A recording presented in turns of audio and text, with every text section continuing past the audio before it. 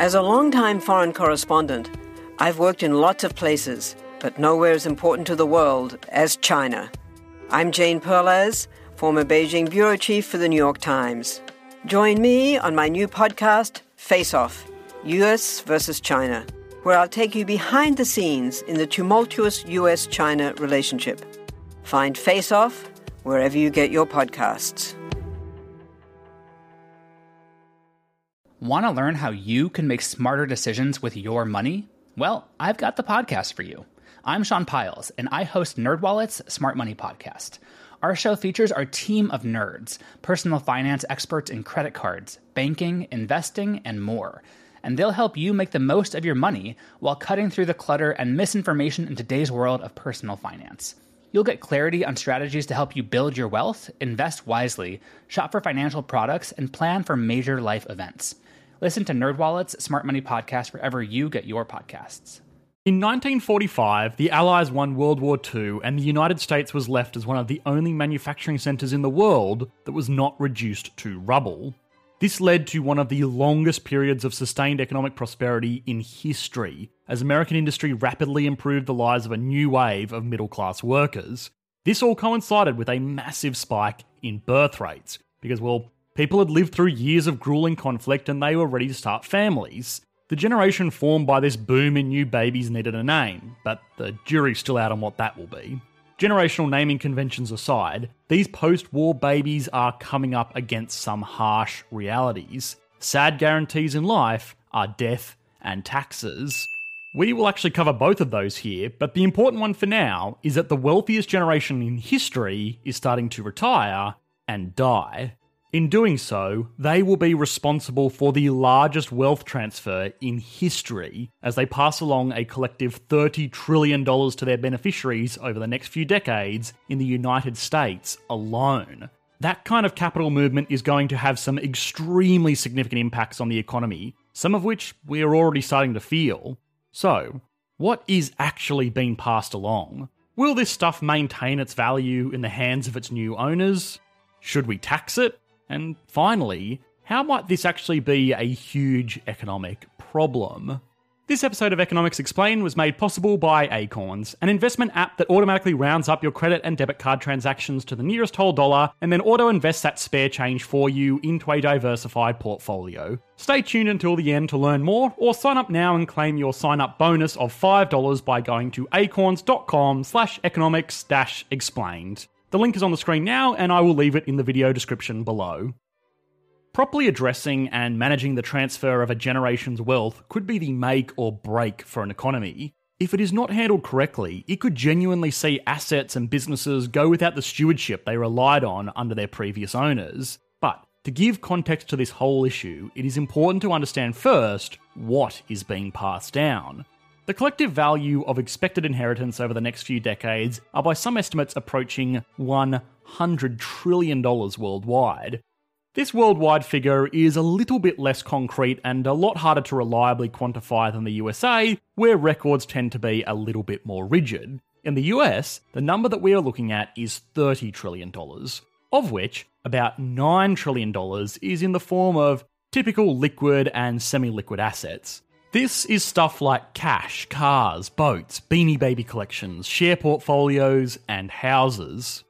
All of this money changing hands is bound to give a boost to the wallets of a younger generation, which has famously been saddled with economic headwinds like student loan debts, stagnant wages, and turbulent job markets.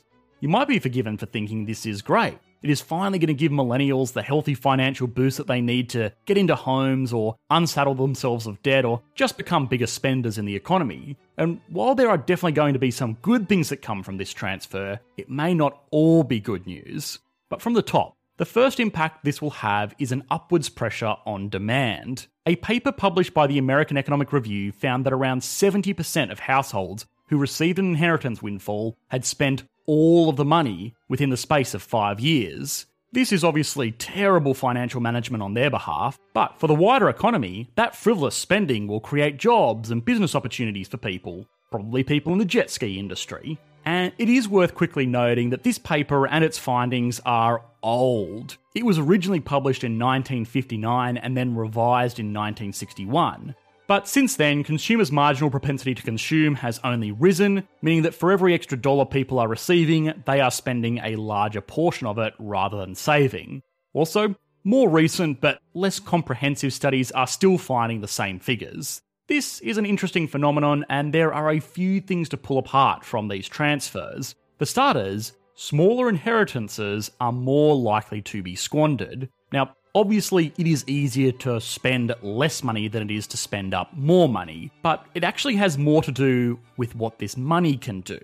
An inheritance of less than $100,000 is not necessarily life-changing for most US citizens. Don't get me wrong, it's a lot of money, but it won't let the average person quit their job, and it probably won't accommodate a house purchase either. Of course, $100,000 would be a healthy deposit for a house pretty much anywhere in the world, but it would still be up to the recipient of this inheritance to qualify for financing for the remainder of the purchase price. An asset-based inheritance may give some injection of cash, but it doesn't increase the recipient's income or polish up their credit score, so oftentimes it's difficult to deploy this capital effectively, at least for use in buying a home. Now, of course, the relatively financially savvy viewers that make up the audience of an economics-based YouTube channel will probably point out alternative investments like the stock market. And this is not a bad plan, but in reality, most average people are scared of investing directly into shares. A 2016 Gallup poll noted that only around 25% of Americans are directly invested into shares outside of things like their 401k and their Roth IRAs. Now, considering the median inheritance in the USA is actually only $69,000, it is reasonable to expect that a lot of this money will be squandered rather than deployed into investments that will increase the standard of living for the recipients long term. Another important point to note is that while the median inheritance size is $69,000, the average inheritance size is $700,000.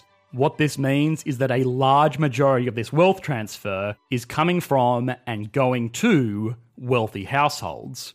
Now, for the more regular recipients, there is one other option available to handle this cash, and that is paying off debt. The average student loan debt in the USA is $32,731 as of 2019, according to the Federal Reserve Bank. This is ignoring consumer debt. A financial windfall like this might just motivate people to pay out debt, which on an individual level is probably pretty responsible, but economy-wide, it means no consumption and no investment, which makes GDP figures sad. Now, this is all ignoring the big elephant in the room. So far, we have only looked at a paltry $9 trillion worth of this wealth transfer. Now, this $9 trillion comes from pretty much any asset type that you can slap a price tag on, so it begs the question, where is the remaining $21 trillion coming from?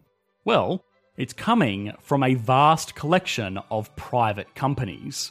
Private companies, those are businesses that are incorporated but not publicly listed, make up a majority of wealth held by individuals over the age of 65. These businesses can be anything from a family restaurant to Coke Industries, but it tends to be that business owners control a larger portion of wealth. Another quick side note is that this figure includes trusts. Trusts are an effective way to disperse assets to beneficiaries before and after the death of an individual that is contributing to these entities. I will leave a link in the description to a video that properly describes the ins and outs of trust structures, but in short, they are basically just buckets of assets with designated managers which control the money for the benefit of, well, the beneficiaries. These entities are particularly popular amongst wealthy individuals because it means that they can give money to their children while leaving something like a law firm in charge of actually managing the money. This means that they can set rules and limitations about how the money is accessed and used, like they can only draw a certain amount per year, or the beneficiary needs to get a college degree to access the money, or whatever weird and wonderful stipulations rich people come up with to control their children beyond the grave. All of this is, of course, why wealthy children get the title of a trust fund baby. But, wealth inequality argument aside, trust funds and trust fund babies are not necessarily the problem here. It's more so the genuine businesses that are out there functioning day to day. Imagine an auto mechanic shop. A majority of the value of that business will come from its ability to actually fix cars. If this business gets passed along, there will be no guarantee that the beneficiaries of the previous proprietor will be technically proficient in auto repairs. In this very simple example, what that would mean is that this business would lose a good portion of its value. Now, for larger businesses, it's relatively simple to put employees into place that can handle the day-to-day operations, but it still can be very destabilising when an owner leaves the business. Put it like this. How many examples are there out there of businesses that have been successfully run by a CEO after they were promoted into that role from their previous position as son of the CEO? Of course, successful handovers do happen, but reputations exist for a reason. A US Census Bureau study found that 2/3 of family businesses do not survive the transition from the first generation to the second. Of those that do survive, only about 50% make it to the third generation. Even for people that don't have a lovely family business coming their way, this is a real concern. Family-run, small to medium-sized enterprises made up about 50% of the USA's gross national product in 2019. In many other countries around the world, this figure is even higher. If 50% of these businesses go bust, that will mean job losses, productivity losses, and supply chain problems for the entire world. Now, of course, there will be businesses that come in and replace the businesses that shut down, but these transitions are not always as smooth as the perfect little economic assumptions that we make. Structural inefficiencies are going to be a major concern during the post-boomer boom. Now, with so much at stake, the logical question is to ask, how is this all being managed? Or more specifically, how is this being taxed? Most developed nations in the world today have some form of estate tax that is levied on the passing down of assets. This includes the United States, where there is a federal tax of 40% that is charged for estates over the value of $11.68 million. Of course, given this high value, the charges don't apply to 99.9% of inheritances, but for those that do, those charges can be pretty steep. Multi-million-dollar estates are more likely to involve some kind of family business, which raises the question of accelerating the problems that we saw earlier. If a business is struggling through a leadership transition, the last thing that they will need is for Uncle Sam to stick his hand out and ask for 40% of their value paid out in cash. This may very well force the beneficiaries to just sell the business off to cover the tax burden, which will again cause business turmoil. An entire industry has actually grown around this, where institutions like insurance companies will offer policies to cover this estate tax burden. Beyond this, it must be recognised that the actual valuations given to family companies can be pretty fluid. More often than not, these institutions are valued lower than they probably should be for reporting purposes. Even more to the point, an $11 million family business would likely have some kind of succession plan in place with pre-existing employees in executive positions. Now, the argument for an estate tax is that sure, it might cause turbulence in these large institutions during a transition phase, but that can be planned for, even if it means taking on a loan, selling some shares in the business, or, let's be honest, sitting down with an estate lawyer and jumping through some loopholes. This tax provides strong revenue from people that can, of course, afford it, while also reducing the tax burden on smaller businesses or regular folks that might only get a few $1,000s in their trust fund. A best of both worlds approach has been presented as just taxing businesses more during their regular operations to avoid the massive disturbances that come from this transition period.